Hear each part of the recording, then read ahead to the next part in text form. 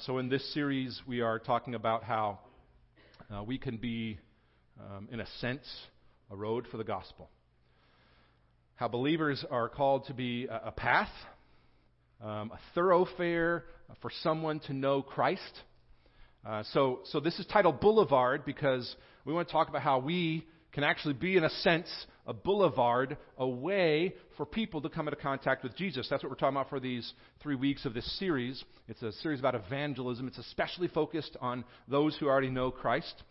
So if you're wondering a little bit like, be a boulevard for Jesus, that sounds like a pretty big deal, and you Christians are weird. That's an acceptable thing to feel if you may be new to this following Jesus thing. But we're saying you can be a way for someone else to come into contact with Jesus. Now, if you look at the word boulevard in the dictionary, in the Oxford Dictionary, it has a certain connotation. It's a certain type of road, and it says this in the Oxford Dictionary. A wide street in a town or city. I'm reading it because from the Oxford. Thank you. A wide street in a town or city, typically one lined with trees. Typically one lined with trees. Notice the definition here says it's a wide street. We hope it's wide because we want this boulevard to relationship with Jesus to have plenty of room for our friends and our family and our neighbors, those we love, to have eternal fellowship with God. 1 John 1:3 says, "That which we have seen and heard, we proclaim also to you, so that you too may have fellowship with us." We want this to be a road that's filled with people who know and love Jesus just like we do, so the people that we know and love would have a relationship forever with Jesus. But the road that we're talking about, this road, isn't so much a tree-lined road, if we're honest about this road. This is the dictionary definition of what most of us conceive of a boulevard being in our heads. There's this vision for a boulevard, and in my mind, it's got big old houses that have like craftsman furniture inside, and it's got that median in the middle with lovely trees, and then trees along the side as well. That to me is a boulevard. And the boulevard that we are called to walk on so that others can be with us in a relationship with Jesus. This Jesus boulevard requires walking a road that's a little different than our conceptions. It requires walking a road of sacrifice. It requires, in order for others to know Christ, walking a road of sacrifice. Let me say that again, just so you hear it and it sinks in. In order for the streets of our lives to become a way for our friends and our family and our neighbors to know Jesus, it's going to mean letting the Holy Spirit come in with bulldozers and earth movers to root up trees that we think we're planting in our minds about our conceptions of our lives. Because let's be real about this. We have a particular vision about what we're supposed to be living, what our roads are supposed to be like, what our life is supposed to feel like. And I've told you mine. I want big old houses that are 150 years old with old craftsman furniture in it, with a middle median and people walking their dogs and their trees and their trees and their trees. And everybody knows each other because we went to school together 100 years ago, from my family and their family, etc. That's what I want in my head. But I know that if I live my life here and now from that vision primarily, I will be on that road mostly by myself. And if I want to have a neighborhood with my family and my friends and those I love with me, it's going to require some sacrifice that looks and feels different than my conceptions. That might be the process of the Holy Spirit coming in with bulldozers and earth movers to take your trees and to say, trees? How about a whole forest that's beautiful in ways you can't possibly conceive of? Because that's what I want to do. If you don't care about others having a forever relationship with God, go on planting your own trees in your own little garden on the side of the boulevard. But if you value the gospel and you love grace and you understand what you have in Jesus when you realize the sacrifice that God made and the extent to which He went, He became sin who knew no sin, so that we would be righteous in Him. If you value what Jesus has done for you and you understand grace, you will open your life to bulldozer Jesus.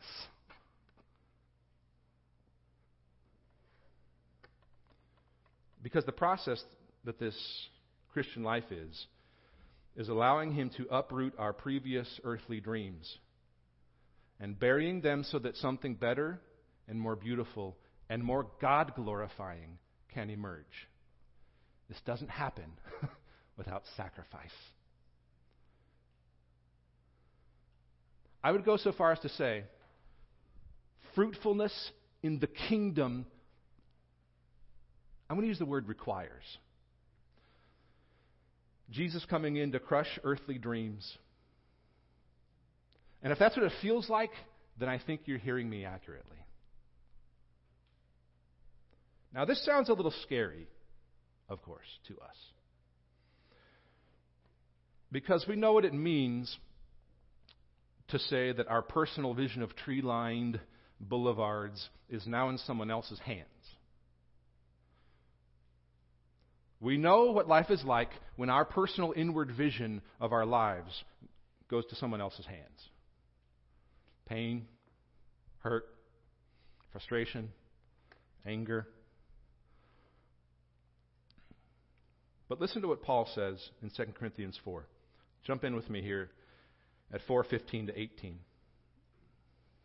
Because he's straight up about the sacrifice that it involves for the follower of Jesus. He's straight up about what the process looks like if we're going to become fruitful kingdom workers. He says this, 2 Corinthians 4:15 to 18. As grace extends to more and more people, it may increase thanksgiving to the glory of God. In other words, as we see more people experience God's grace, our joy and our thanksgiving increase. I don't think very many of us really believe that's true, but that's what Paul's saying here. Not only does our joy and our thanksgiving increase and our understanding of what Christ done for us, but God Himself is glorified in that process. As grace extends to more and more people, it may increase thanksgiving to the glory of God. So, verse 16, though that's hard, though that requires sacrifice, we do not lose heart, he says. Circle, underline, highlight, memorize. So, we do not lose heart. In other words, it's going to hurt some to let Jesus come crush your earthly dreams. Duh. But we do not lose heart because of what God is doing. What only God can do. What God is doing is something far better than our personal vision of tree-lined boulevards. So, we do not lose heart. Though our outer self is wasting away, our inner self is being renewed day by day. It's not just for others, it's our own sanctification. Verse 17, for this light, momentary affliction, the suffering, the pain, the hard parts of life, the parts where I say, yes, Lord, come and do away with my trees so that you can do something better. This light, momentary affliction is preparing for us an eternal weight of glory beyond all comparison. Paul's like, you think your trees are pretty?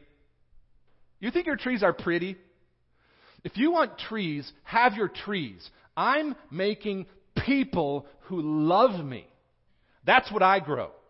That's what I do in people's hearts. You can keep your trees. Paul says, God's got bigger plans. Light momentary afflictions preparing for us an eternal weight of glory beyond all comparison as we look not to the things that are seen, but to the things that are unseen. the inward work of the heart. For the things that are seen are transient. And we often hold on to them because we think there's something to be gained and security and trust there. But that's not what he says here. The things that are seen are transient, they're going away. But the things that are unseen are eternal, he says. What you can't see yet is that God's plans for your joy, what you can't see yet is that God's plans for your joy are much more about you becoming a boulevard for His glory than you think. And they're actually even better than your plans. So Paul is saying, Corinthians, to whom he's writing, please learn to point the way to Jesus personally. As if you've got skin in the game. As if you're taking personally the mission for someone else to know Christ. Take it personally. Jump in at 5:16 and following. This is the process of learning to point the way personally. He says this, from now on, after having been spiritually reborn, from now on, therefore, we regard no one according to the flesh. Even though we once regarded Christ according to the flesh, we regard him thus no longer. Paul is saying here, after Christ's coming, his death, burial, and resurrection, after Jesus, you are either dead or you were alive. Okay? There are two categories of people in the world now. Dead or alive. History is divided by BC or AD. So are people, he says. You're either in Christ or you're not in Christ. Those are the two categories, dead, alive, not in Christ, in Christ. That's the gist of the argument that Paul is making here.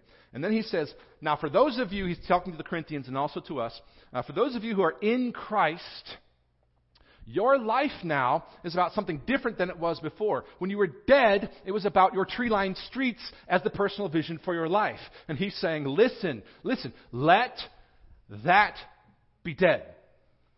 Because what I want to do through you for the sake of God's glory and for the sake of others knowing Christ is something far greater than that. So because you're now in Christ, your life is now about helping others be in Christ. Keep reading verse 17. Therefore, if anyone is in Christ, he's a new creation, a new creature. We were sinfully acting for self. Now we're sacrificially acting for Christ. We were sinfully acting for self. Now we're sacrificially acting for Christ. If anyone's in Christ, he's a new creation. The old has gone away. Behold, the new has come, meaning a new direction, a new purpose. All of this is from God. He did this. He initiated it. All this is from God, who through Christ reconciled us to himself. And look at this. Because of that, because we are now reconciled to Christ, our new purpose is this new ministry of reconciliation. Paul is saying, forget your tree-lined streets, please. Please, please, please. Your satisfaction and the glory of God and your personal purpose are not wrapped up in building trees. The entire purpose of your life now has changed. Oh, you thought following Jesus is going to mean you got a tree-lined boulevard? Someone didn't preach the gospel to you. Someone didn't preach the gospel to you. Because the good news we now know comes at the expense of perfect, sinless, holy God of the universe giving up, Philippians 2, his right to say, with all of y'all, and yet he came. That's sacrifice. His ministry of reconciliation, by which we know him, is now ours. That doesn't mean you can go die on the cross and someone else is saved because of it. Don't mistake what I'm saying. But it does mean you can point to the cross that does save them. And this is the new life. This is the new purpose. He's given us the ministry he had for us and said, the ministry of reconciliation, take it on. So this entire purpose of our life is now different. And he's saying that we carry this message now, this message of reconciliation, of being in Christ or not in Christ, to the world. Keep reading, verse 19. He says, that is, in other words, to demonstrate, to talk about more what this ministry of reconciliation is. That is, in Christ, God was reconciling the world to himself, including us, not counting our trespasses against him or their trespasses against them, entrusting to us the message of reconciliation. So Jesus accomplished reconciliation for us and then gave us, he entrusted us, he said, you are now stewards of this same gospel message, gave us the same responsibility to minister reconciliation to others. If you understand the weight of this, you will take that ministry of reconciliation personally. In a way that may cost you. In fact, if it's the actual gospel, in a way that should cost you. If you're doing life in a way that doesn't depend on a deep and abiding relationship with God in prayer and word from day to day, you're not doing something right. You're not understanding the weight and the responsibility of the ministry of reconciliation we've been giving. There's something about what Jesus achieved for us in giving us salvation that you are holding lightly, almost frivolously, I would say. So he's entrusted to us that same call to minister reconciliation to others. This is how strongly he means it. Look at verse 20. I'm not just being difficult, I'm just telling you what Paul says. Therefore, we are, and he calls us this, ambassadors for Christ. We're messengers, mediators of some type. God making his appeal through us. That's an unbelievably high calling. God's making his appeal through you, through us. If you don't have a vision of your participation in the body here at FCC as something that is about us taking this message of reconciliation to others, you are still working from tree-lined streets vision. He says God's making his appeal through us on behalf of Christ. Verse 20. He says, we implore you.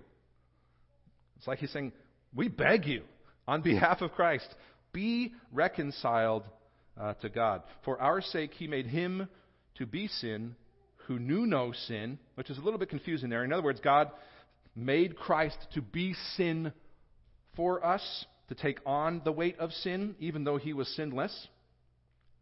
So that in him, verse 21, in Christ, there's that in Christ thing again, we might become the righteousness of God. We were made righteous through the appeal of Christ to God the Father on our behalf. We were made righteous before God the Father because Christ said, I make an appeal to you, God the Father, based on my perfections, Jesus speaking, of course, based on my righteousness. My faithfulness to you counts. I appeal on behalf of them because they couldn't. There's not much difference between that and someone who doesn't know Christ and appealing on their behalf. And addressing them and having a relationship with them and sacrificing self so that they would see the gospel in you. There's functionally no main difference here, at least how we perceive ourselves. So plain and simple, if you love Jesus, you will take his mission personally. Just as simply as I can say it. If you love Jesus and you recognize what he has done for you on the cross, and he's given you salvation and righteousness you don't deserve and couldn't earn. If you love Jesus, you will take his mission personally. If you love Jesus, you will show it. If you love Jesus, you will give things away. If you love Jesus, you will use your home as a place of hospitality for the sake of others. If you love Jesus, you will read and treasure his words in your heart. If you love Jesus, You will tell others about him. If you love Jesus, friends, your whole life and all of its resources become a mission.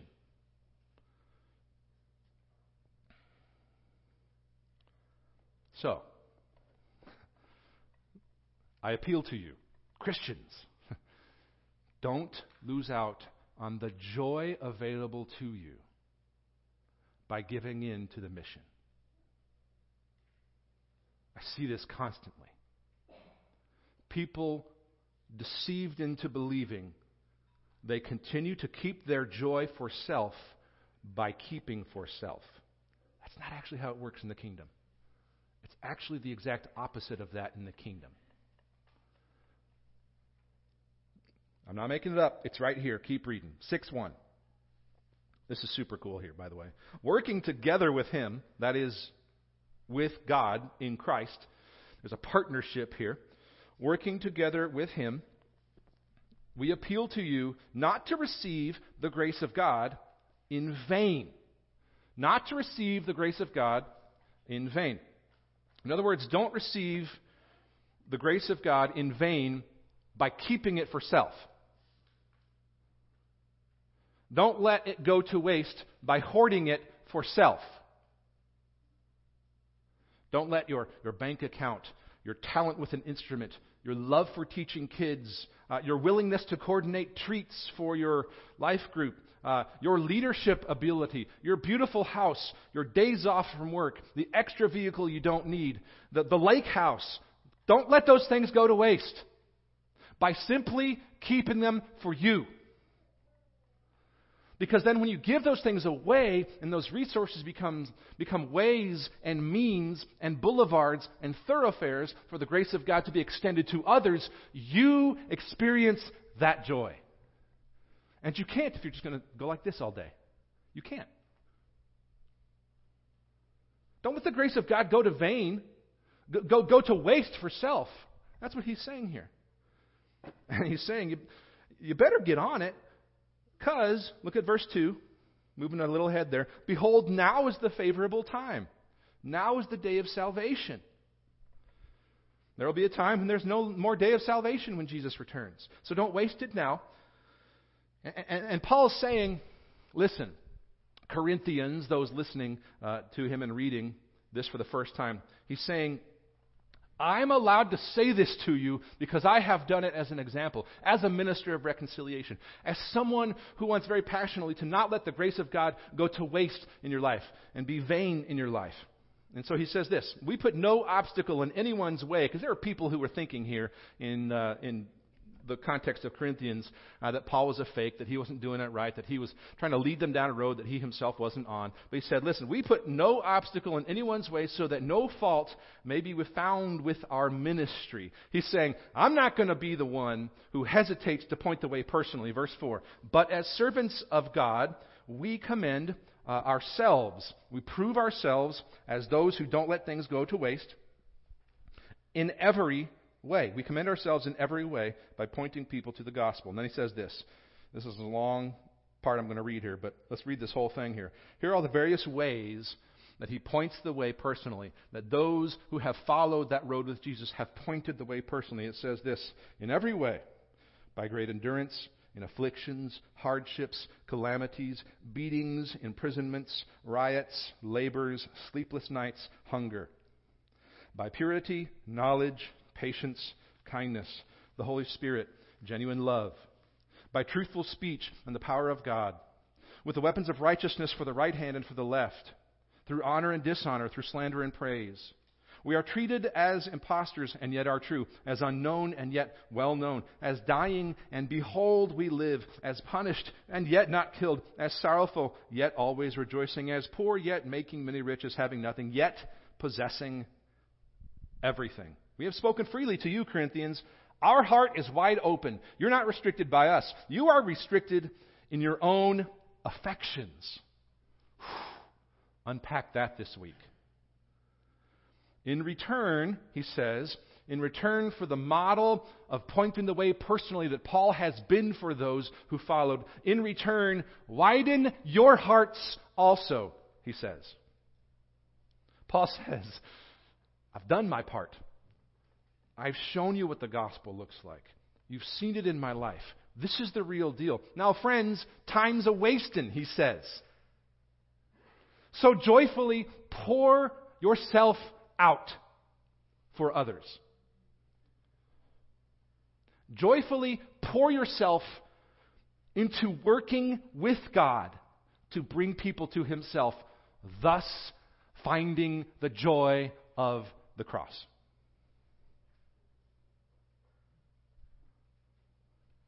You see, too many of us still believe the lie that holding on for self is the way we maintain joy. We have learned this deception from the world. Too many of us still believe the lie that holding on for self is the only trustworthy way to maintain joy. Paul says that's not how it works for those who follow Christ. For those who follow Christ, they know differently. They know that it is only in giving away that we find joy. It is only in sacrificing of self and finding ways to be a boulevard that we find joy. Once you know what grace is and you've experienced it and you have freedom from that, there is nothing more satisfying for the believer in Christ than seeing someone else experience that freedom and joy. And here's the thing. Here's why it's worth sacrificing for. This is how we learn to love Christ with greater passion. Because as we experience what He experienced for us, we love Him with greater devotion and depth of passion. For the Christian who sacrifices of self for others so that they will have forever relationship with God, there is a joy and greater love for Christ. Let's pray, friends.